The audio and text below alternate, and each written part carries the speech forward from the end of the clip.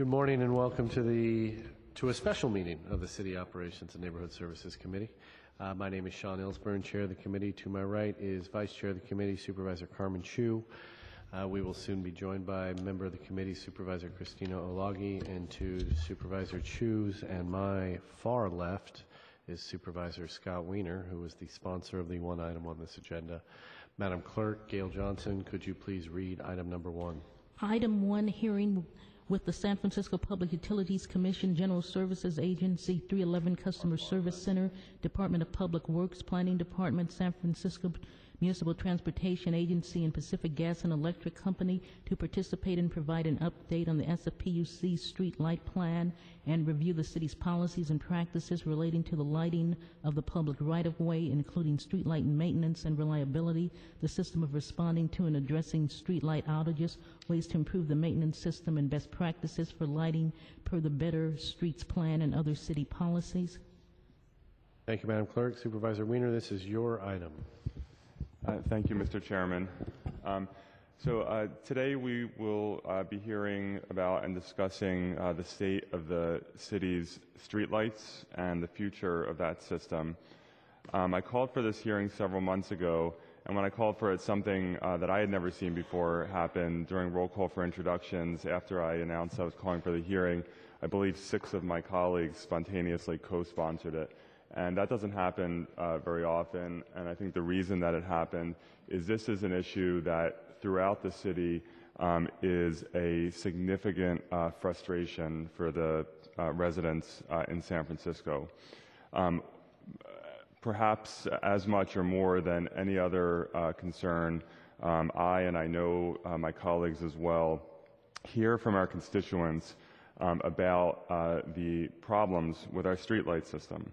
About the slowness and lack of responsiveness in maintaining and fixing broken or otherwise problematic streetlights. We hear about the dark streets and sidewalks, whether it's because there aren't enough streetlights or the streetlights are not functioning, or there are trees that are blocking out the streetlights because the streetlights are so high up and not really pedestrian-grade lighting. And we hear about the lack of safety that this causes in terms of having dark streets. We know that our streetlights were designed for cars, and they are not, for the most part, pedestrian grade, and so they at times do not light sidewalks, instead focusing on lighting streets for cars. This is also a safety and a quality of life issue. In addition, our streetlights aesthetically are not particularly appealing. They are steel poles, and when you walk into a neighborhood that has nice pedestrian-grade street lighting, you see the difference immediately, and it really does improve the aesthetic look and the feel of a neighborhood. Today we've invited several different departments as well as PG&E to discuss this issue, to talk about what the current situation is with our streetlights, what the process is for responding to and repairing lights that are not operational, and what are the plans for improving our response to non-operational lights.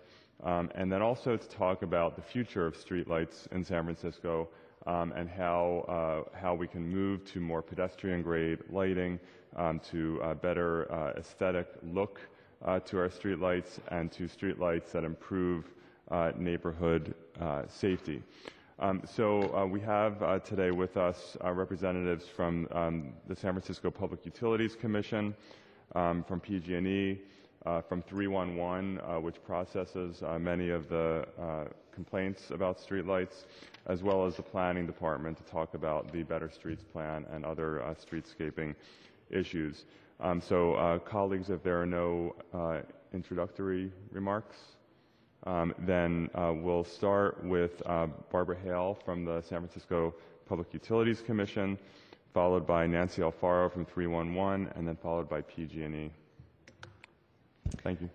Good morning. Barbara Hale, Assistant General Manager for Power at the San Francisco Public Utilities Commission. Thank you, supervisors.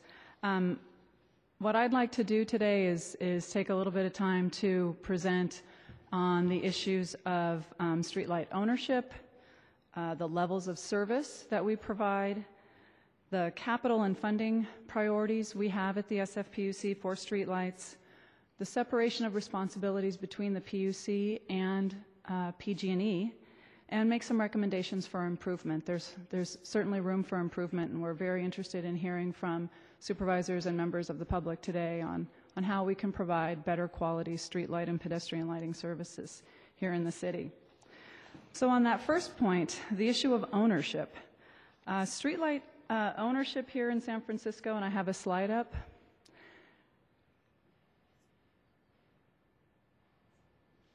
is quite divided, as you can see. We have a number of streetlight owners. If you could adjust the focus so the slide shows, please.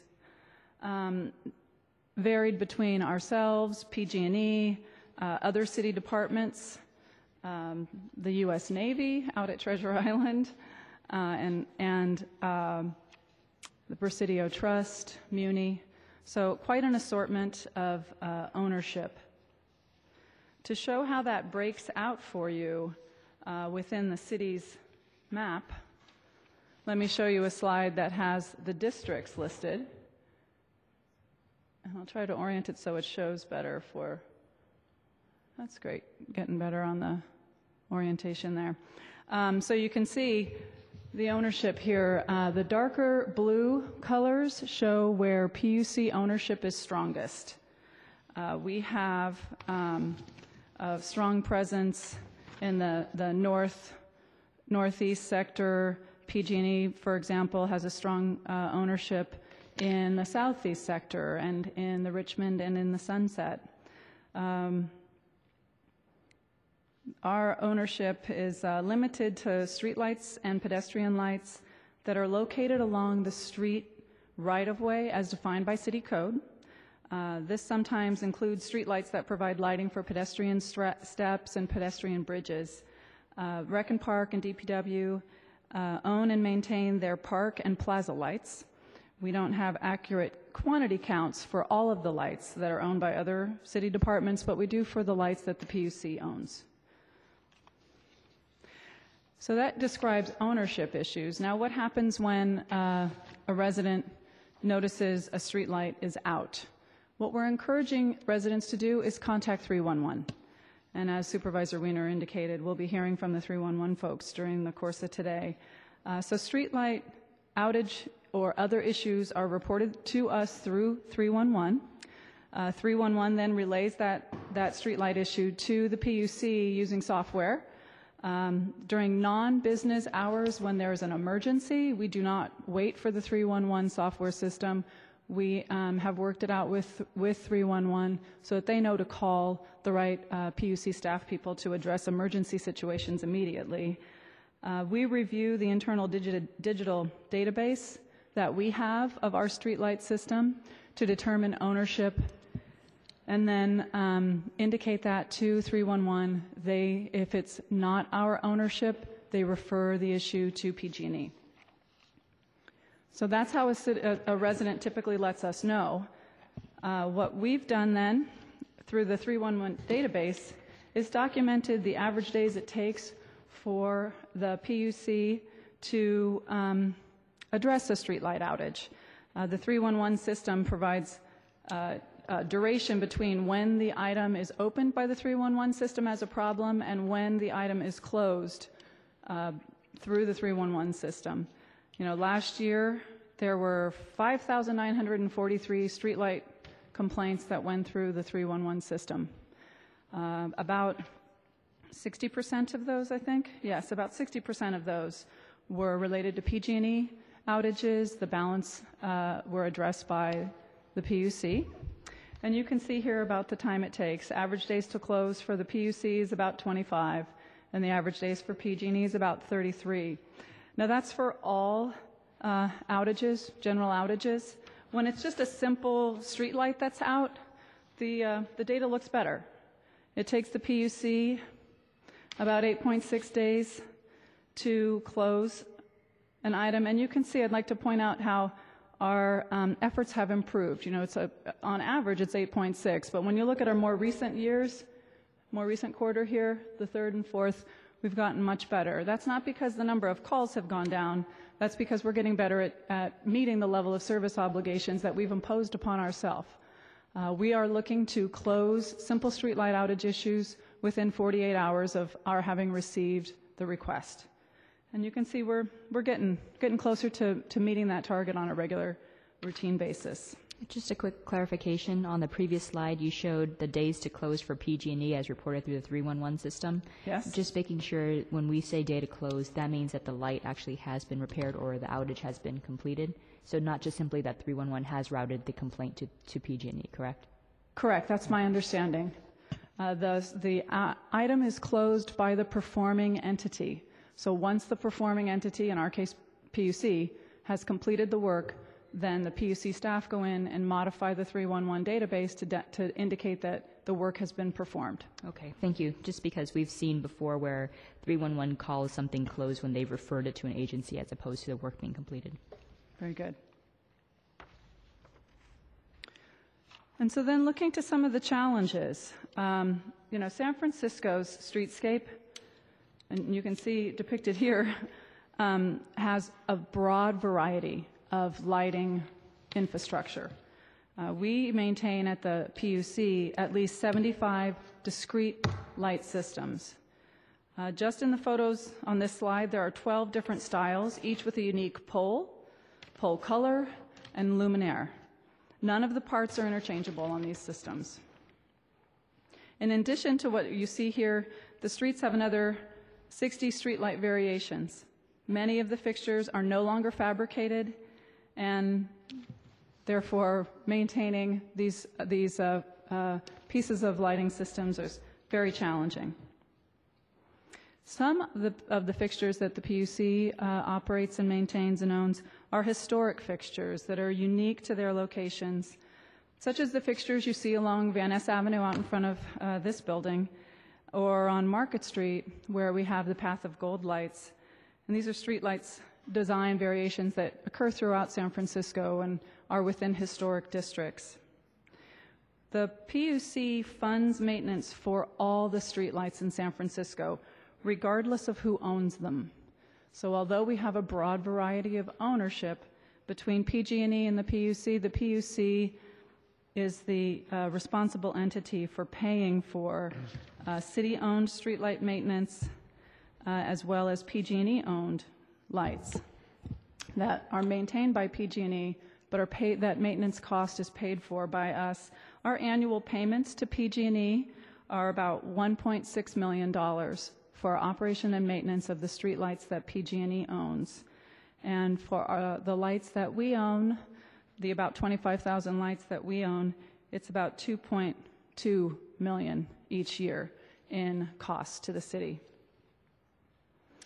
So that brings the total O&M, operation and maintenance, to about $3.8 million each year. And Ms. Hale, can Yes. you explain? It's sort of an interesting system that not exactly half and half, but in the ballpark of half and half are owned by the PUC or by PG&E.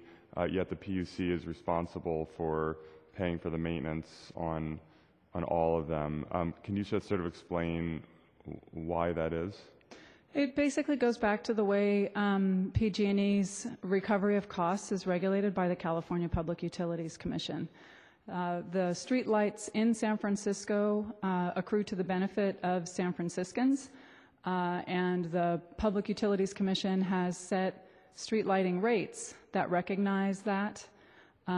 We pay for the power, which is unique. Most cities use PG&E power and receive operation and maintenance from PG&E. But in our situation, we're paying PG&E for operations and maintenance, but we're providing the electricity through our Hetch Hetchy system. So we have a unique San Francisco-only streetlight tariff that the California PUC sets. And given that, do you know, in terms of what PG&E actually spends on maintenance, is that covered 100% by what the PUC reimburses? I don't know the answer to that question. Perhaps PG&E does. Okay, Or perhaps they could have it by the time Yeah. they're And up. then I guess the other question is, since the PUC is paying for the maintenance of these streetlights that PG&E owns, does the PUC have any ability or has it attempted to set maintenance standards for PG&E to comply with? We have not attempted to set maintenance standards. It's our understanding that that's the California Public Utility Commission's responsibility as PG&E's regulator. We have absolutely communicated, and my streetlight staff communicates with PG&E streetlight staff on a regular and routine basis about the needs for improvements on the system and standard operation and maintenance. Has anyone asked the PUC to set those maintenance standards? Because there's this discrepancy in terms of the number of days to repair broken lights, and it's a fairly significant difference Yes. in terms of it taking a shorter number of days for PUC to repair its lights than PG&E. And so I'm just wondering if any effort has been made to have the CPUC impose those maintenance standards. We do. Every 3 years, PG&E has a new rate case that is set by the California Public Utilities Commission. We are participants in that general rate case where streetlight issues are addressed. We also are participants in a street lighting consortium of all California streetlight consumers, if you will. And in those settings, we make those arguments. Could we do more? Absolutely. And through this process and the awareness that you've raised in setting this hearing, Supervisor, I think we're seeing that as a higher priority need for us to engage on that topic in that setting. Yeah, and I would encourage you to do so. And this isn't about beating up on PG&E. I mean, we all have a shared desire to have the best streetlights possible. And when I see the kind of discrepancy, and I'll certainly be asking PG&E to talk about that and see if they agree and sort of their perspective on it. When you see that kind of discrepancy and ratepayers are paying for that maintenance, we certainly want to make sure that the maintenance is happening in the best possible way. And if in fact the PUC is able to fix lights on average in a shorter number of days, then PG&E certainly should be able to match that, if not exceed it. And so that's something that I think really needs to be looked into. And if it's the CPUC that has to be involved, then by all means we should involve the CPUC. Thank you. One of the areas where some of the maintenance is most challenging here in the city is in the series loops. These are the old style streetlight circuits that are similar to old holiday lights, where if one light went out in a string, all of the lights would go out. The string would be useless. We have a similar, streetlight version of that same technology in the streets. The map I've just put up here shows the PG&E series loops indicated throughout the area. You can see quite a few in District 7, some in 8 and 9, 2 and 3, 6. The PG&E are shown in yellow, which I think is showing up all right on the slide here. Hopefully it is for you as well, supervisors. And red. In conversation with PG&E, we understand that they will be converting those that are listed in red in this year to a more standard, current technology. They are the primary source of streetlight outages because the fixtures themselves on these series loops are 50 to 90 years old, and that single fault within the system can take out the entire circuit. They're expensive to replace because they require the installation not only of improved above-ground elements, but also the circuits themselves from the power source to the last light.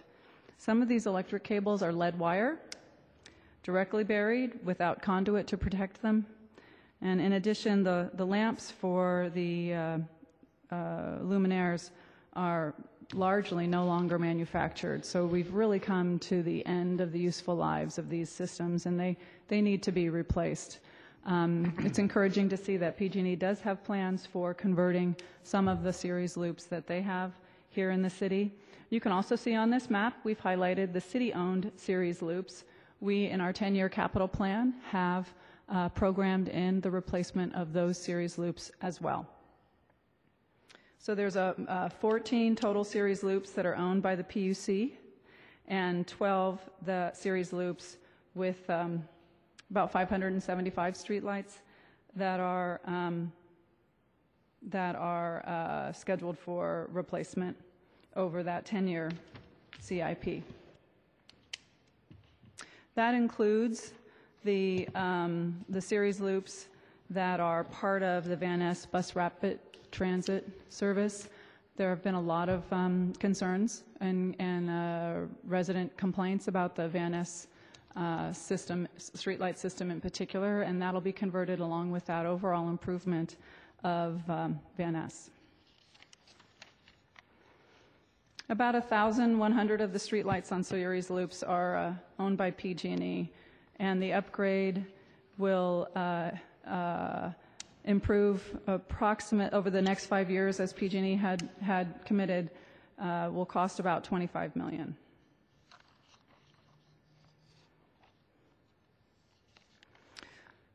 So I'd like to talk a little bit now about how we work with the streetlights, how we figure out improvements and priorities. As mentioned earlier, the available capital funding is in our 10-year capital plan to replace our series loops. We are the funding source for new streetlights and pedestrian light projects that we initiate. A number of streetlight improvement projects are initiated by development, by third parties, and in that context, that third party funds that streetlight improvement and then hands that system, that new system of streetlights, over to the city for our ongoing care and operation and maintenance. Pedestrian lighting is becoming a more and more important element of our streetlight system. We recently had our commission adopt clear guidance to us that we are responsible for pedestrian lights in the street right-of-way. And so we are working to incorporate guidance for developers, third parties, on pedestrian lighting as well as street lighting in our street light guides. The support of pedestrian lighting has become clearer as well in the Better Streets Plan, and the PUC's adopted lighting policy is very much in sync with that Better Streets Plan that was prepared in cooperation with DPW and endorsed by the board. Ms. Hale? Yes. Excuse me. Currently, when a light has to be replaced now, let's say it completely fails or if something crashes into it and knocks it over, what is that? And let's say it's one of the tall, not pedestrian-focused streetlights. Do you replace that with a pedestrian grade lighting or with a replica of the inadequate former light? It's a loaded question. Yes, it would be the latter. At this point, what we're doing is in that scenario, one light on a block was impacted. So we replace in kind. When we go through to perform work on a whole block is when we're integrating pedestrian lighting into that system. In some cases, we don't have to do much to the streetlight circuits to allow for that additional lighting load on the circuit. In other circumstances, we have to improve not just the pole's ability to hold a pedestrian light, but also improve the capacity of the circuits. And it's that scenario that causes greater investment and sort of a slower pace, if you will, to that improvement. Sure, and I guess I can understand if you have, a block that has an enormous number of lights on it, and you may not want to just have one that is completely different from the rest, but there are certainly a lot of blocks where there might be just a few lights, and if you're already out there doing what's probably a fairly expensive piece of work, I mean, it might be worth considering that. And again, I'm not an expert on any of this, and I don't pretend to have an expert understanding of the deep infrastructure requirements of replacing an entire block, but it just seems to me that, if it's feasible, we should be taking every opportunity to convert to pedestrian grade lighting, again, if it's a prudent use of resources.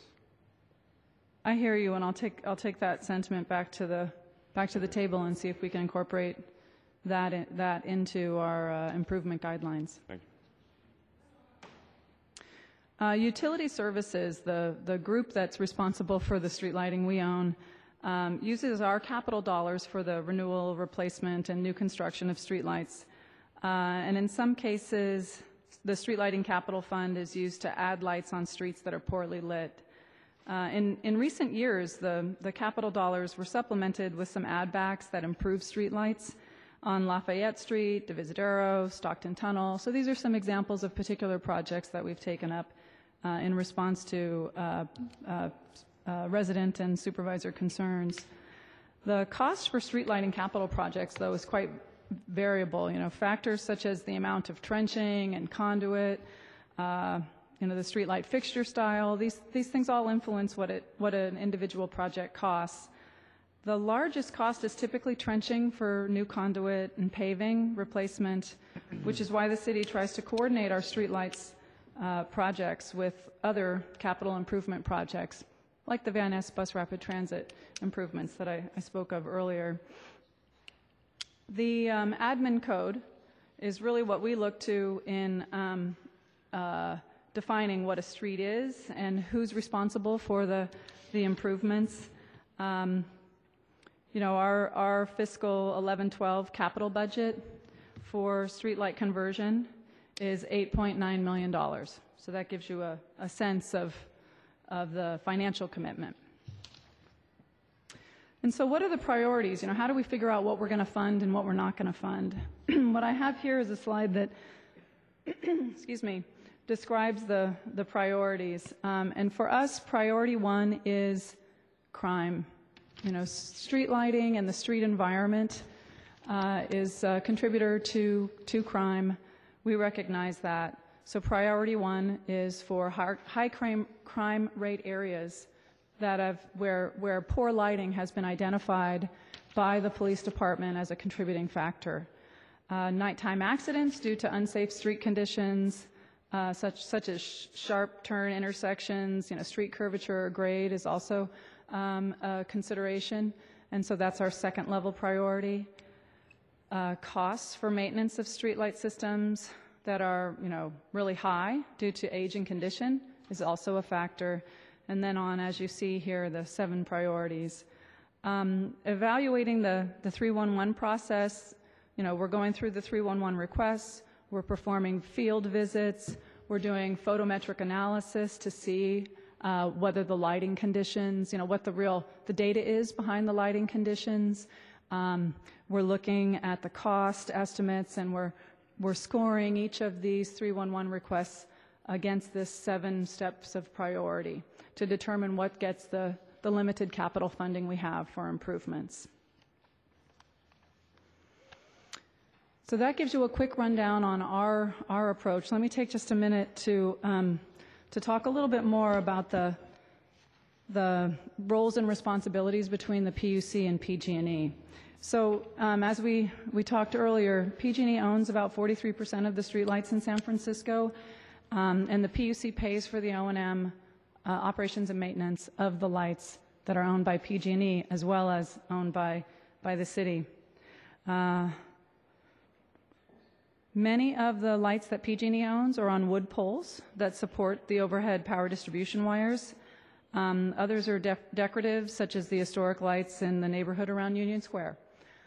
There isn't really a readily transparent way for someone walking down the street to know whether the light that they see is out is a PG&E-owned light or a PUC-owned light. And that's where our interaction with 311 and our use of our electronic files in our asset management system allows us to see quite readily when it's a PUC-owned light.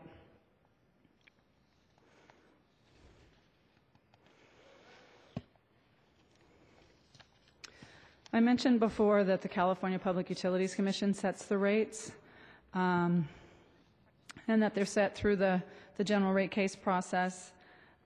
These rates allow PG&E to recover both their operations and maintenance expenses and their costs for capital investment, where the capital investments are recovered over the life of the asset. So we pay them over the life of the asset the operation and maintenance fees. That includes enough funds for them to set aside to actually perform the kinds of improvements we talked about earlier on their series loops, because we've already sort of prepaid for that.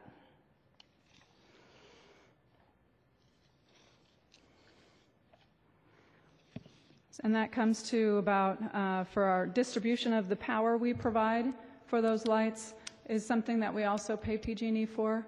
I mentioned that it's our power, but PG&E is delivering it to the lights. We pay PG&E about $343,000 a year in distribution charges to transmit the power using their power distribution system.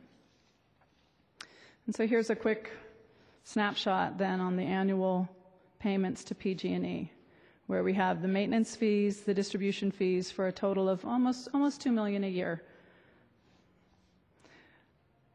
And then finally, just want to talk a little bit about where we see improvement recommendations here. We've been asked over the years whether it makes sense for us to become owners of PG&E's lights so that we'll have more control. I think what it really comes down to for residents, though, is the level of service that they receive. It's not really an ownership issue, it's the level of service. Is the light on when they're walking their dog at night? Is the light on when they're on their way back from the symphony or from a movie or coffee? So it's really our recommendation to establish uniform standards for the levels of service, regardless of ownership. I mentioned earlier that we have electronic asset management of our streetlights. We're able to look up quite readily when it's our light. We know by its absence that it's a PG&E light. We don't actually have electronic access to the assets that PG&E has in the street. So it's sort of a, well, if it's not ours, it must be theirs scenario. The gap issue there is when lights have been put on the street that have not been accepted by the city. So if it's not on our map as ours, and PG&E says it's not theirs, that would mean that that's probably a light that hasn't been accepted by the city. There's not a lot of that out there. So the absence issue isn't, a hurdle we can't overcome, but it would be better to be able to definitively say at the 311 desk, looking at the GIS map, it's PG&E's, as opposed to, I don't see it on the GIS map, it must be PG&E's. We'd like to broaden the 311 reporting accountability and work with Ms. Alfaro and her staff to improve that system. It's been a great system. I think it's been a great learning process for both departments to figure out how to improve. I think there's still other improvement opportunities, and we'd like to keep that effort going. And then there's the option for the city to consider establishing lighting assessment districts. I mentioned before that we have a lot of capital improvement needs out there in the streetlights. We have limited funds. One of the ways to address resident concerns would be to allow them to tax themselves, if you will, to establish a lighting assessment district, a pool of funds that will just be spent on lighting improvements in their neighborhood. So those are our 4 recommendations for improvement. Happy to take any additional questions or thoughts. Thank you, Ms. Howe. Just a couple questions.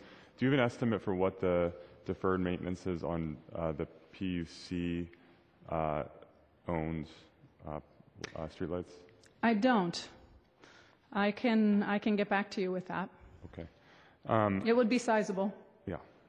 And what if we were to just go in and convert the entire system in San Francisco to pedestrian grade lighting for both PG&E lights and PUC, I imagine that would be a very, very large number. Is there any estimate of what that would be?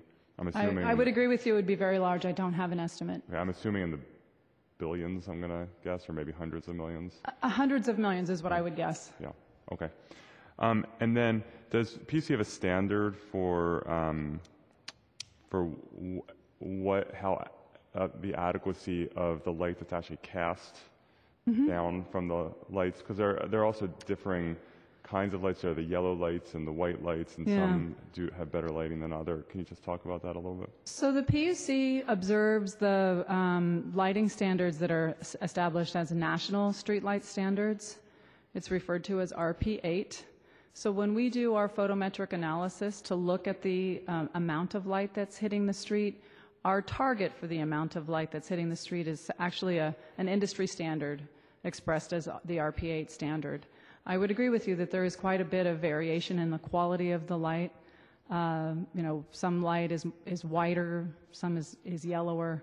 As we go through our LED streetlight conversion project, we will be converting the lamps on all the Cobra Head style fixtures that we own with a wider quality light that is dark sky conscious, if you will. It's compliant with dark sky concerns.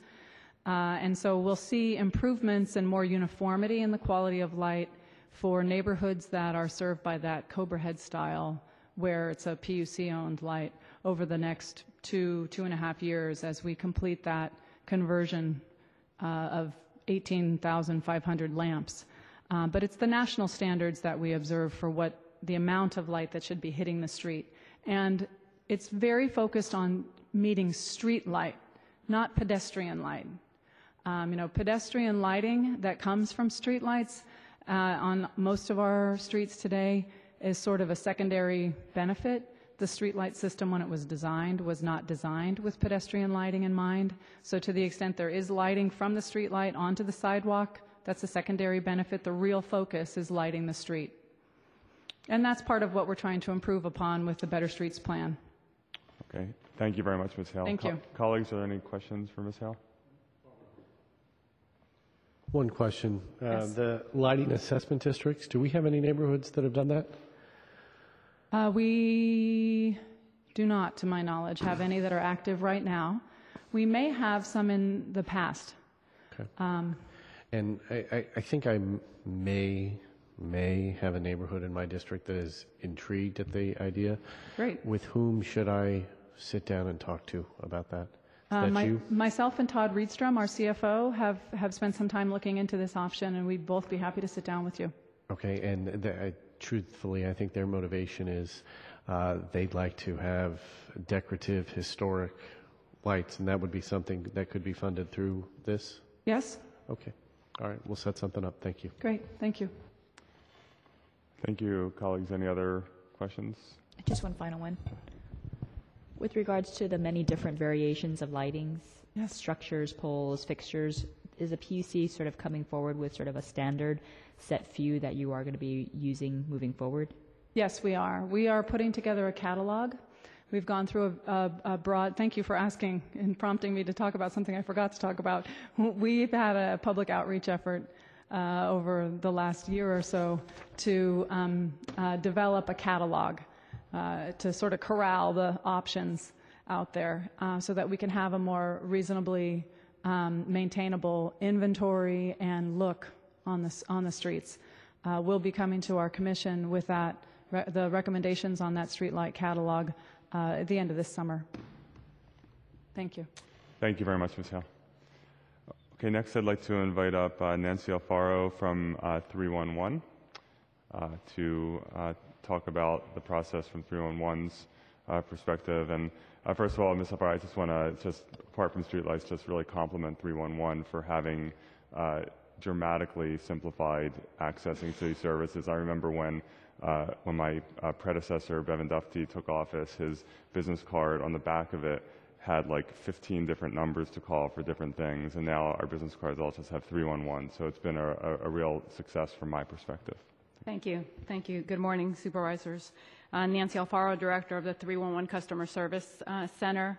I will talk to you a little bit about the process of a caller reporting a streetlight problem, and talk to you a little bit about the background of where we were to where we are today, because there's been vast improvements since then. And as Ms. Hale has described, it's been very difficult for the public to know whether a street light is a PG&E or a PUC-owned light. So when we started, we would ask the customer whether it was a PUC or PG&E light, and if they knew it was a PG&E light, we would provide them with the PG&E number for them to call. So they would have to hang up and call another number to report that street light. And then if it was a PUC light or they didn't know what it was, we would then just automatically send it to PUC through our software system, through our customer relationship management system.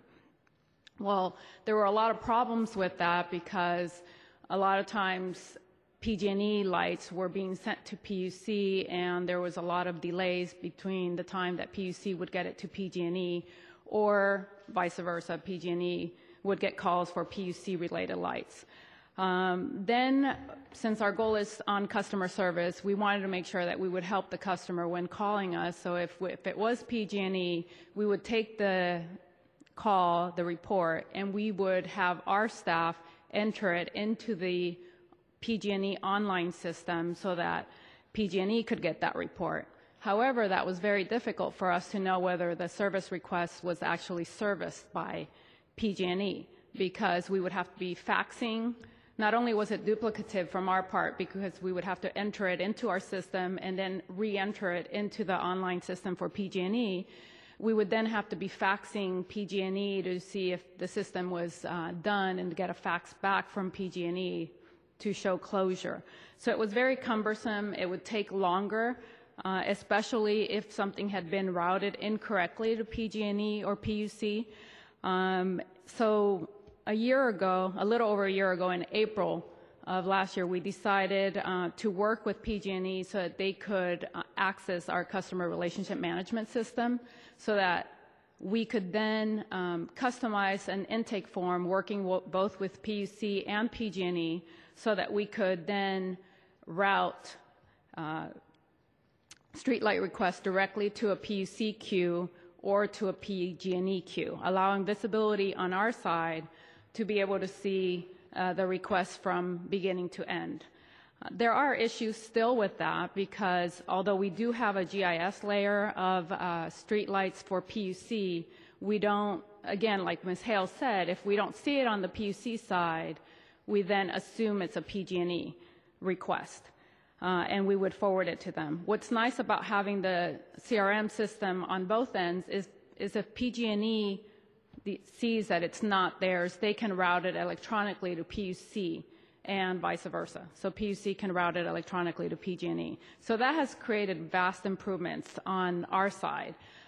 We do base the determination a lot of times on whether it's a PUC or a PG&E streetlight on the type of pole. So if it's a wooden pole, we're assuming it's PG&E, although that's not always the case. And again, if we had a GIS layer for PG&E lights, that would help our intake because some wooden poles are at the Treasure Island, which really is a PUC-maintained streetlight.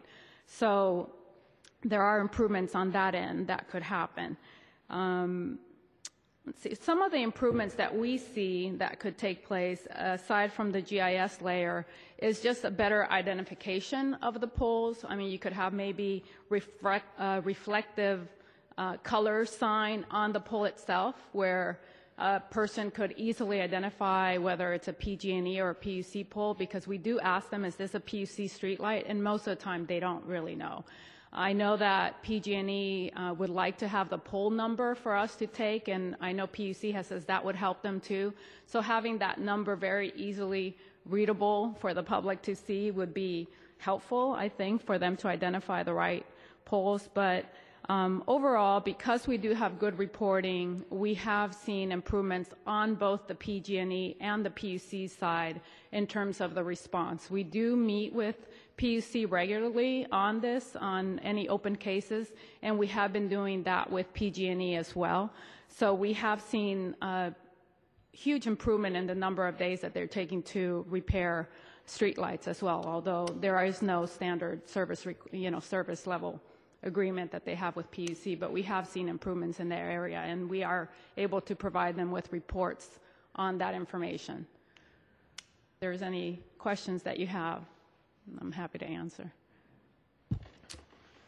So just in terms of the discrepancy in the number of days between PUC and PG&E, is that something that 311 experiences in terms of a discrepancy?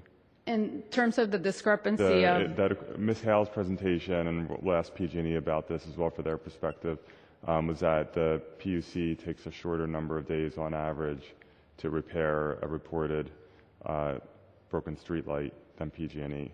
We have seen that difference, but we've also seen vast improvements. Okay. Before, PG&E was taking much longer based on our reports, and they have now shortened that number of days pretty significantly in our reports, especially in the last quarter.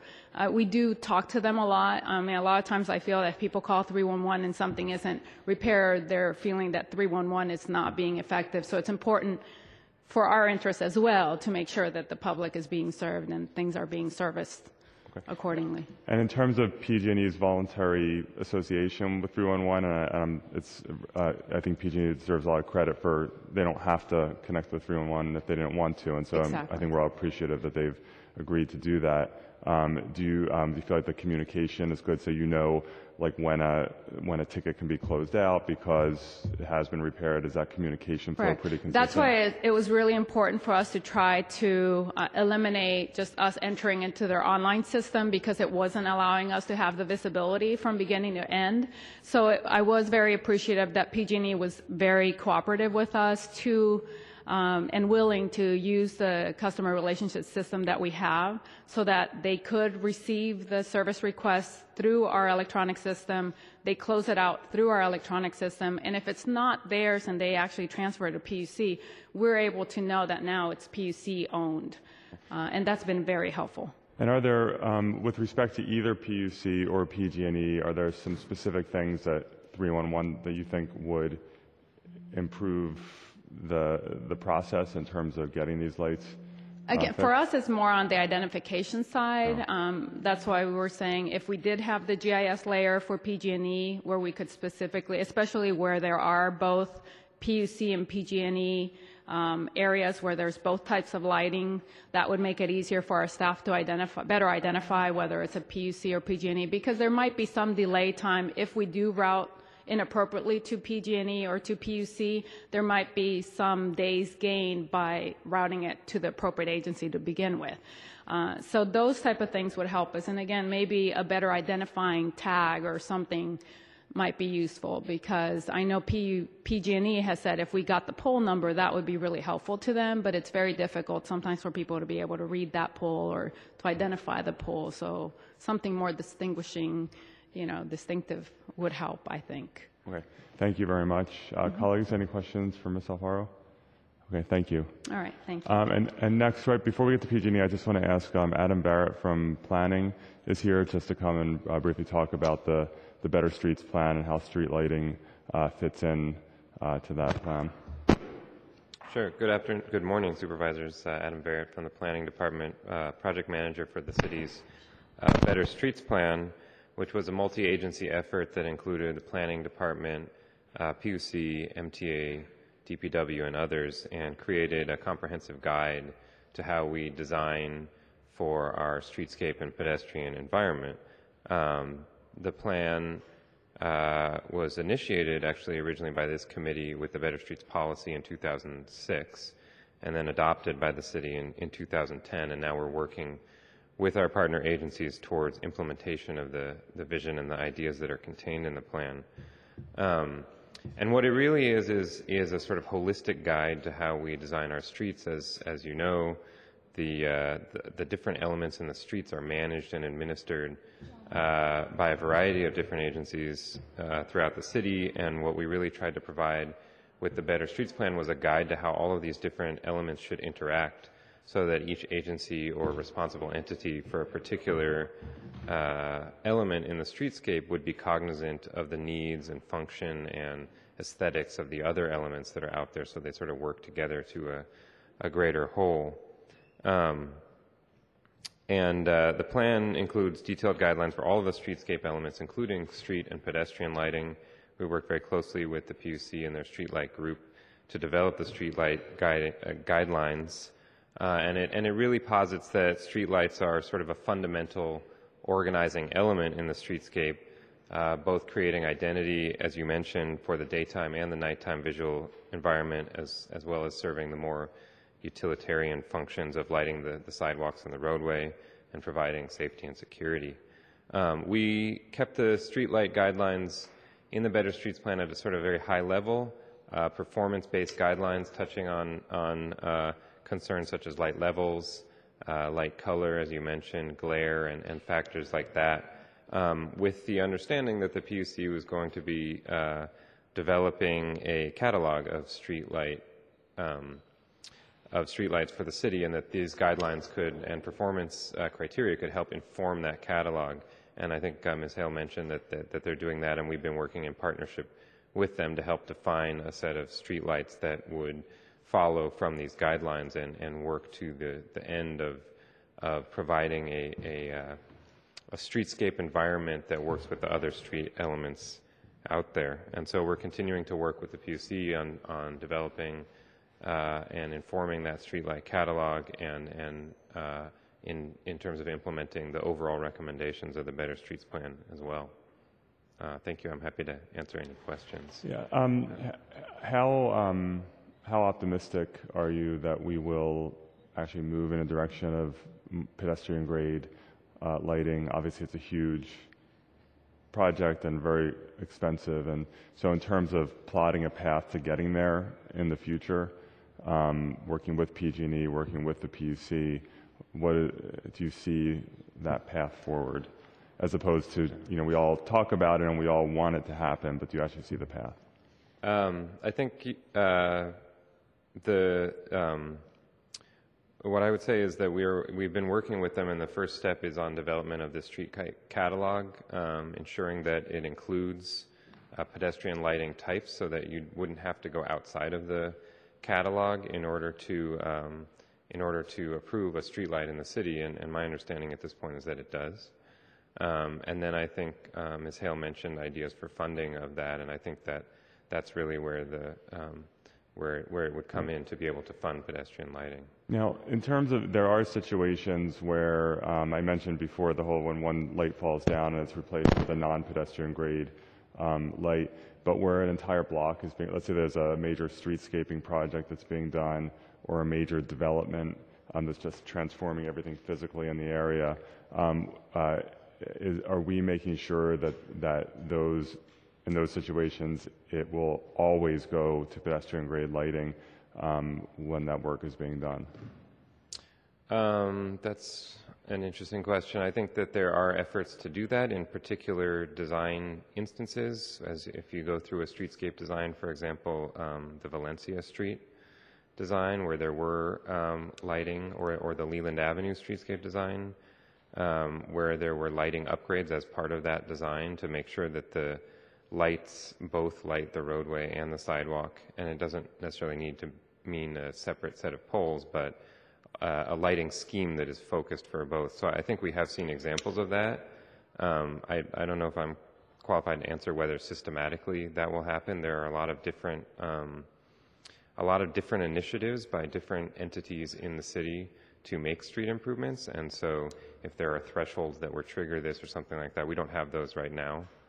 Yeah, well, planning is often, maybe always involved in those kinds of things, including the conditional use process and SUD processes when we do major developments. And we often impose obligations on developers that they have to do X, Y, and Z streetscape or whatever improvements in the area. And I'm just wondering if we're being consistent in saying that one of the things that they have to do is address the install pedestrian grade street lights, because even though it's a huge expense for the whole city, if you're talking about one discrete area, it's not necessarily Right. the biggest expense in the world. And I'm just wondering if that is on the checklist for planning when you're evaluating these things. Yes, I would say it is. I think there's two scales. There's sort of the major development areas where you would typically have a comprehensive streetscape plan that would include lighting and landscaping and all the elements of the street, in which case we would be very consciously looking at what the street lighting palette is and working with our partner agencies on that. And then also through the adoption of the Better Streets Plan, we adopted language into the planning code that will require sort of mid-size and greater developments to submit streetscape plans, which previously they were not required to do. And then we will look at whether, what are the appropriate elements, streetscape elements that they have to provide, whether it's corner bulb outs or additional landscaping or paving materials or lighting or whatnot. And so we will start looking at those with a greater consistency than we have, and with the eye that we aren't looking for sort of the ad hoc having a patchwork along a block. We want to make sure that we have sort of a consistent streetscape environment in a particular block or area. And I should know the answer to this, but I don't. In some of the major plan areas or projects that we've approved recently, for example, Park Merced, Treasure Island, Hunters Point, Mission Bay, as some of these sort of new neighborhoods or expanded neighborhoods, are they all pedestrian grade lighting consistently? I can't speak for certain about that. I do believe they have that in their plans, but I can double check back on it seems to me that any time we have, any kind of a major project like that, or even a project that's a block or the bulk of a block, I think it would be a huge mistake to miss that opportunity in terms of converting the lighting to pedestrian grade. That does seem like a planning function to me in terms of, because planning takes the broad vision of neighborhoods for the city. I'll take that back. Okay, thank you. Colleagues, any questions? Okay. Hi. Thanks, Mr. Merritt. Okay, so next I'd like to invite PG&E up. I want to thank PG&E for attending the hearing, and we look forward to hearing from you. Mr. Smith. Good morning, Supervisors. Ontario Smith, PG&E Government Relations. I want to make a few introductory comments before introducing Mike Swanson, our Director of Restoration and Control, who will present today. Like all stakeholders in San Francisco, PG&E is aware that well-functioning streetlights are a vital portion of the streetscape. And I think that what you're going to hear today reflects our commitment to ensuring that the vitality of merchant corridors and public safety is maintained through our maintenance of those assets. Mike's presentation is going to focus on three areas. One being current PG&E practices and services. The second being the capital improvement program to replace more than 1,000 lights and spending $25 million. And the last being PG&E's future plans to install LEDs in additional areas, as well as our general rate case funding. With that, thank you for having us here again, and Mike will take over. Thank you. Thank you. So as Ontario stated, I'm Mike Swanson. I'm the Restoration and Control Director. I have the group that does the repairs of any streetlights that have failed as far as the burnouts are concerned. So I'd like to give you a status update on where we're at currently with streetlight burnouts, as well as our near-term strategies, as well as long-term as well. As of today, this morning, about 3 hours ago, we only have 98 streetlights currently out of the 19,000, as Ms. Hill stated, that we have. Of those, only 2 lights have been out greater than 14 days. So we've made significant improvement the last 3 months in the amount of time it's taking us to make these repairs. I'm sorry, when you say out, do you mean, because there are the two types of situations we see, one where they're just out and one where they're going on, they're off for a little while, on, off, on. When you say out, do you mean totally out? It's actually both. Both, okay. Yeah, thank you. These are the number of tickets that we have in our queue to be repaired either from a burnout or a on-off situation. Thank you. So it was stated earlier about the 33 days to make repairs. I think we did have significant opportunity there to improve, but I'm not necessarily sure that accurately reflected the time it took us to make the repairs. I think there was some reporting back to 311 that may have caused that time difference, as well as our own internal reporting, how we report the maintenance man actually making the repair to getting into our database of showing repaired. So for simple outages, the simple streetlight outages, we are currently looking at an internal metric of 7 days to make those repairs. So if a streetlight goes out, whether it's an off-on or a complete burnout, we're looking at a 7-day repair time to get that completed. And You heard earlier about the issues of identifying the streetlight and who it belongs to. We have the same challenges. We need to go through and verify that we're not maintaining another entity's streetlight as well. So those are challenges that we face. We're committed to to keeping the streetlights on in the city of San Francisco as well as the rest of the state where we own streetlights. We're looking at capital improvement projects here in San Francisco of 23 streetlight circuits and repairing and updating more than 1,100 streetlights. It was referred to as series streetlights earlier. This is where we're going to be making $25 million investment over the next 5 years. This is to modernize that streetlight system, that's the series type streetlight system. It's a cornerstone of this initiative is to replace the streetlights served by we call them regulated output loops, but it's series loops. And it's basically upgrading the system to just a standard house voltage 120/240 streetlight system. So customers should experience fewer burnouts, fewer problems with the newer upgraded system as well. And they will also experience improved lighting. In terms of the type of lighting, is that being coordinated with the PUC so that the lights are all hopefully going to be the same kind of lighting? We are actually hoping to go to an LED system. I'm not sure what the CPUC, I'm sure you're looking at the same thing as well. The PUC, I'm sorry. But we're looking to go to a LED or at least a high pressure sodium light. Okay. I would hope that the two agencies you'll coordinate on that so that it doesn't, if there's one that's a little bit better or different, it doesn't depend on what block you live on, what kind of lighting you got. As well as light to light is a challenge as well. Okay. Yes. Yeah, we will partner. So for this year, 2012, we're looking at replacing about 387 lights. This is about 1/3 of our series streetlight system. We're looking to begin work on this sometime in the third quarter. It's currently under the design stage. And when would you anticipate having? It's about 1,000 that you have that are series? 1,100 in the next 5 years. Okay. So within 5 years, it should be all converted? We should have our series streetlights converted. That's correct. Yeah, thank you. So again, more detail on this year's plan. We're looking at submitting a little over $7 million this year to upgrade those 387 lights, and the remaining will be over the next 3 to 5 years. As far as our longer-term strategy, we're looking at our 2014 general rate case and looking at our ability to replace lights with LEDs. So that is our longer-term strategy as far as... Sorry, to replace them within 8 days? Well, actually, we're presenting that in our 2014 general rate case to the California Public Utilities. I'm sorry, what was the number? I didn't hear. Let's see, do I have that here? I don't have that number in front of me. I'm sorry. Terry, do you have that?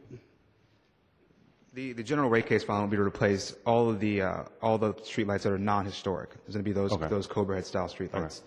Thank you. And with that, are there any questions? Yeah, just a few. So in terms of the level of deferred maintenance on the PG&E lights, do you know what that? I've heard the number 40 million, but I'm curious to know if that's accurate or. Yeah, I don't have that information. Ontario, do you have that? That's something we can definitely get back to you on. Okay, I'd appreciate it. I assume we can agree it's a significant number. There's a fair amount of deferred maintenance. I'm sure it's a significant number. And apart from replacing the series loops, what are PG&E's plans to address that deferred maintenance? So we've actually gone through a little bit of a change, hopefully for the better here. I think we're starting to see some of the benefits of that. But we have changed our streetlight maintenance. The folks who go out and make the actual repairs to the streetlight, we've moved it to my organization, which is basically is the first responders for electrical emergencies. We moved it to them. We are actively going out and, especially our folks that work at night, looking for streetlights that are out in the known areas where we have known ownership of the lights, and go ahead and making repairs then. We are looking for longer-term opportunities to treat a streetlight outage much like we do any electric outage. So that's one of the things that'll be coming hopefully in August. Okay. And what are, you talked about the PG&E has reduced the average number of days to respond and repair a reported broken light. Do you have is there a particular goal in terms of the average number of days? And I'm sorry if I missed that, but. Yeah, no, it's 7 days for the simple repair. Some of the other longer-term repairs are obviously just going to take longer just due to the nature of the work. If it's an underground fault, if it's one of these series street lights that are out, those typically take longer. And when do you anticipate having the average for the simple repairs down to 7 days? We are rapidly approaching. We only have 2 greater than 14 days today. Okay. And then, so in terms of PG&E's records relating to the streetlights, they're paper records now, right? That's correct. Do you have plans to convert that to an electronic database? Yes, we will be going to a GIS system next 5 to 7 years. Obviously, we're bringing in some of the higher priority issues first, but we are investing heavily in a GIS system. And so it'll take 5 to 7 years to get there 100%?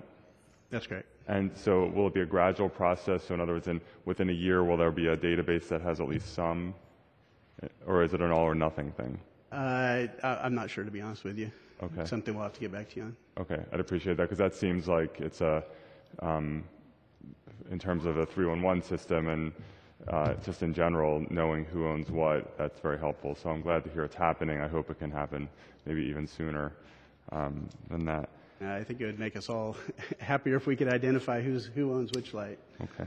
And before Supervisor Loggy has some questions, I just want to, members of the public who wish to comment, if you want to fill out cards, maybe you can do that before this part of the hearing ends. So Supervisor Loggy.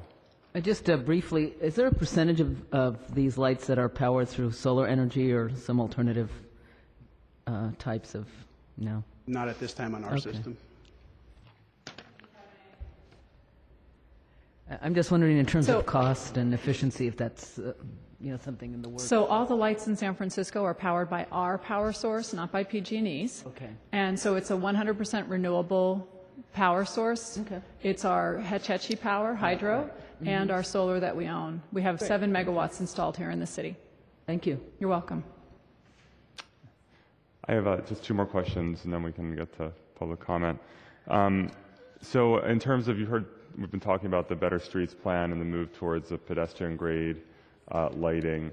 Has PG&E been thinking about that as well? I mean, obviously it takes coordination among PUC, PG&E, Planning Department to make sure we're all moving in one direction. Can you talk a little bit about that?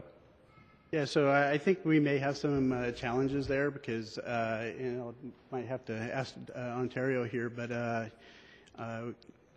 our regulations are to provide street lighting power for the street, not necessarily pedestrian. I think it's something we definitely need to start looking at, though, and see how we can help the community here.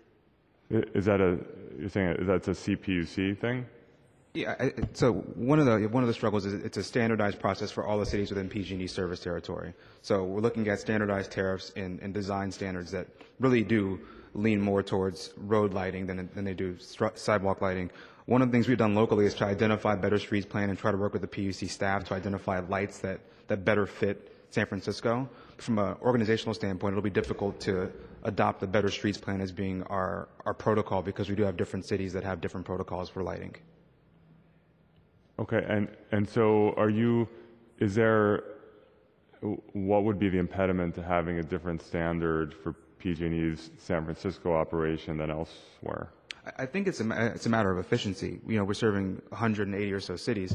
Trying to identify standards that meet each city's needs it's something we strive to do, but I think given our planning workforce and the amount of stock we have to keep in, amount of street light material we have to keep in stock, we're trying to balance cost, operational flexibility, and I think trying to meet city needs. One of the things we have done locally is to try to identify which lights are being used by the city and get those to see if they fit with our need.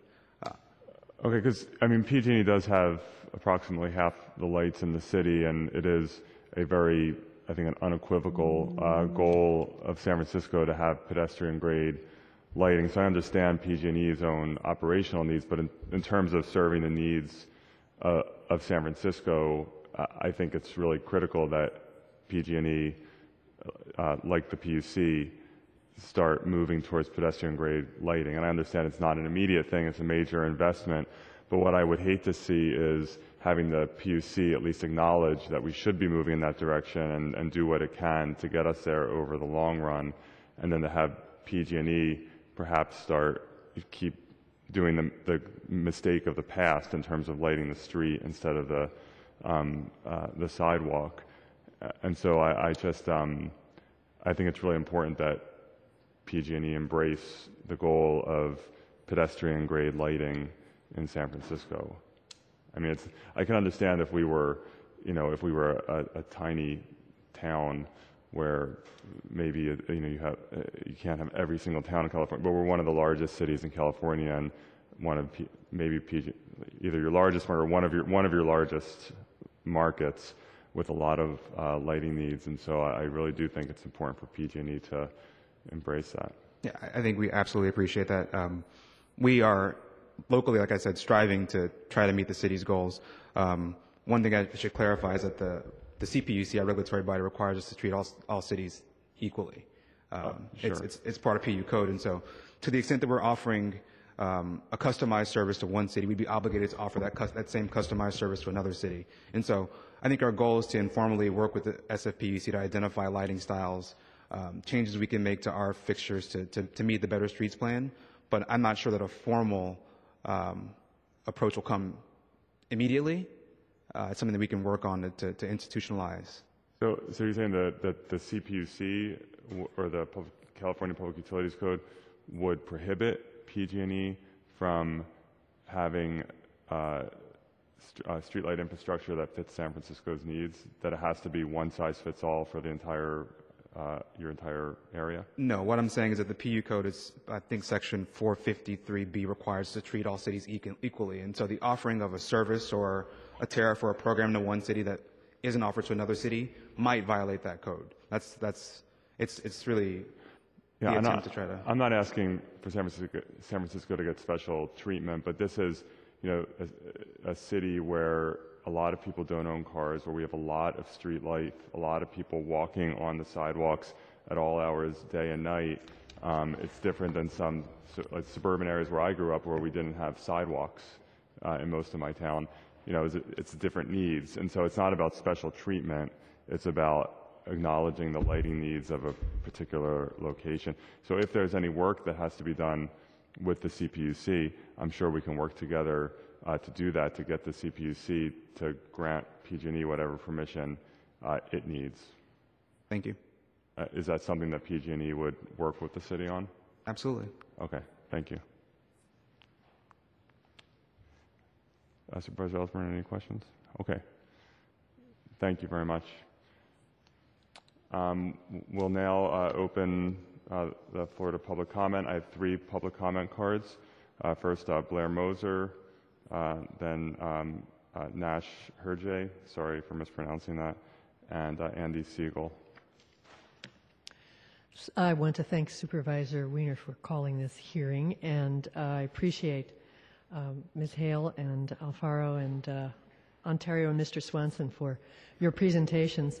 I was frankly surprised to hear that in the fourth quarter of last year, the PUC's estimate of closing repairs was 2.6 days, and Mr. Swanson's statement that PG&E is down to just 7 days for making repair. Supervisor Wiener and all of us in attendance, I think, are aware that there was a terrible crime committed on Fair Oaks Street. I'm with Fair Oaks Community Coalition. Last November 28th, I phoned 311, which is a wonderful service, and I reported a street light out. 311 said that they sent a crew to check out to see who owned it, PUC or PG&E. And when I called the next day, I was told it was a PG&E pole and it would be repaired as soon as possible. Unfortunately, 10 days later, the repair had still not been made, and a vicious sexual assault was perpetrated by a man who grabbed the woman across 24th Street under bright lights, street lights, and then dragged her catty-corner across the intersection to Fair Oaks, to the darkness under that burnt-out light, to attack her. When I called the next day, PG&E, to report what had happened, I was told that there was no report of such a claim of an outage. I gave them the number that the PUC had given me, and I was told it was incorrect. I'll cut my remark there, but I think attention must be paid to shortening the time for those repairs. Thank you. Thank you, Ms. Moser. Next speaker.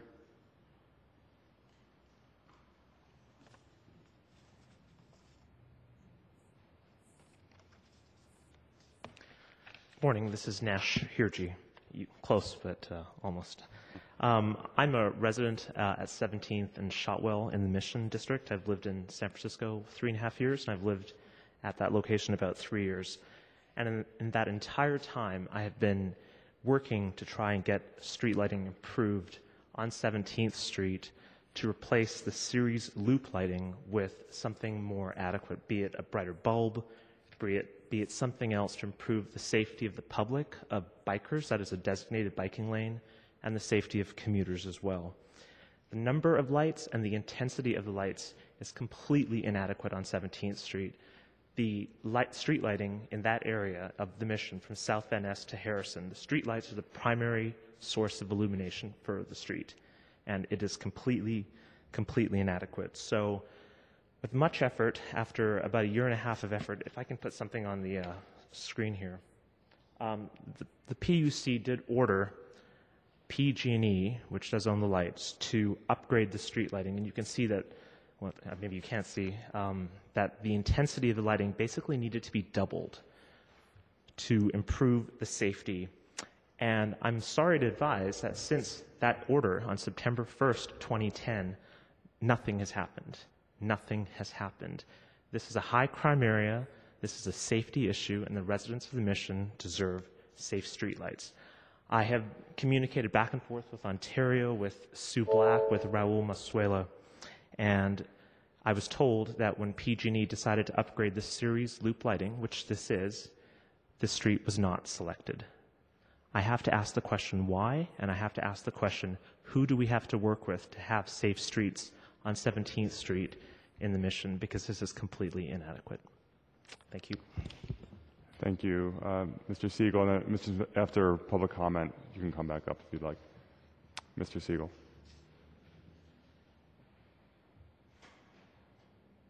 Hi, my name is Andy Siegel, and I'm with the Fair Oaks Community Coalition. And patching on to what Blair said earlier about the attack that happened in December, just this last weekend, we had another situation where an individual was accosted again with under a poorly lit situation 2 doors from my front door. And so to the extent that there's anything that we as citizens of San Francisco can do to help push forward this pedestrian lighting program, that's what we want to put our efforts on. You know, on our street, like every street, I suppose, it's the conflict of trees and lights, and pedestrian lighting is the way to deal with that. So we'd like to express strong support for what you're doing, Supervisor Wiener, and however we can help. Thank you. Any other public comment? Okay, seeing that, Mr. Chair, may we close public comment? Okay, public comment is closed. Mr. Smith, I think you wanted to say something.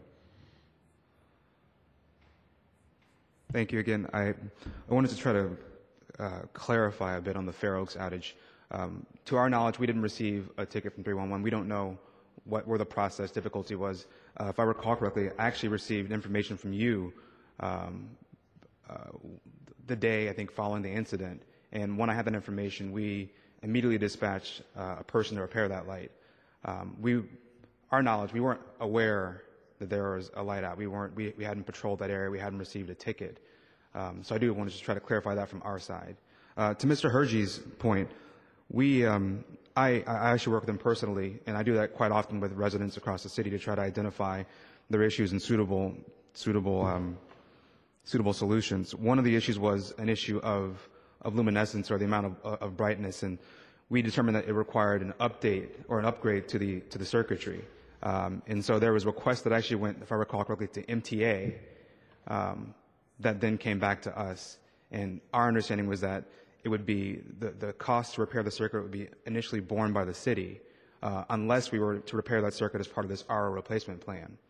In identifying the RO circuits to be replaced initially, we identified the ones with the most frequent burnouts. We tried to find a metric that was unbiased. I fully recognize that we want to identify and target areas that have high crime, and that's a priority as well. But we don't have tremendous information about crimes happening in various districts, so we used the metric that was most, I believe it to be impartial, identifying the number of burnouts, the frequency of burnouts in locations, and operating that way. Thank you. Okay, I want to thank everyone for coming out today. I think, this is not, even though there's certainly, disagreements and different perspectives on things, in the end, we have sort of a grouping here of agencies and PG&E, and we're all responsible as a group for providing adequate lighting to the city.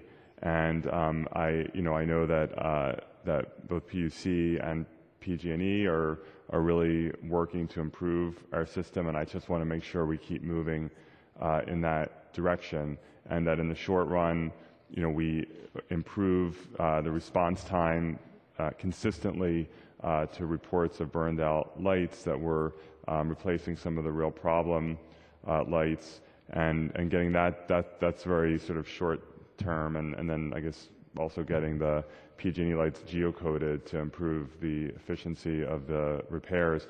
But I really want to just stress the importance of moving in the long run towards pedestrian grade lighting. And I know it's a long process, and I know it's expensive. It's not something that can happen overnight. It's too much infrastructure. But in the long run, it can happen. And I think it is frustrating when you see lights being replaced completely with a similar inappropriate non-pedestrian grade light. And so I think that's why I in my conversation with Mr. Barrett stressed this, that we need to be constantly focused as the system is being upgraded and replaced with moving towards pedestrian grade lights, because otherwise we'll never get there, because it's not something that you can just write a check and do it overnight. It has to be gradual and over time, even if that means that at some point you have a mix of pedestrian grade and non-pedestrian grade. So thank you everyone for coming out today. This is just the beginning of the conversation. Mr. Chairman, can we continue this to the call of the chair? Without objection, Madam Clerk, that will be the order. We will continue this item to the call of the chair. Thank you, Supervisor Wiener, and thank you, everybody. And also thank you for your patience. I know this item was originally scheduled last week, and we had to reschedule it. Thank you for accommodating that. Madam Clerk, is there any other items in front of the committee today? No, Mr. Chairman. With that, committee is adjourned. Thank you.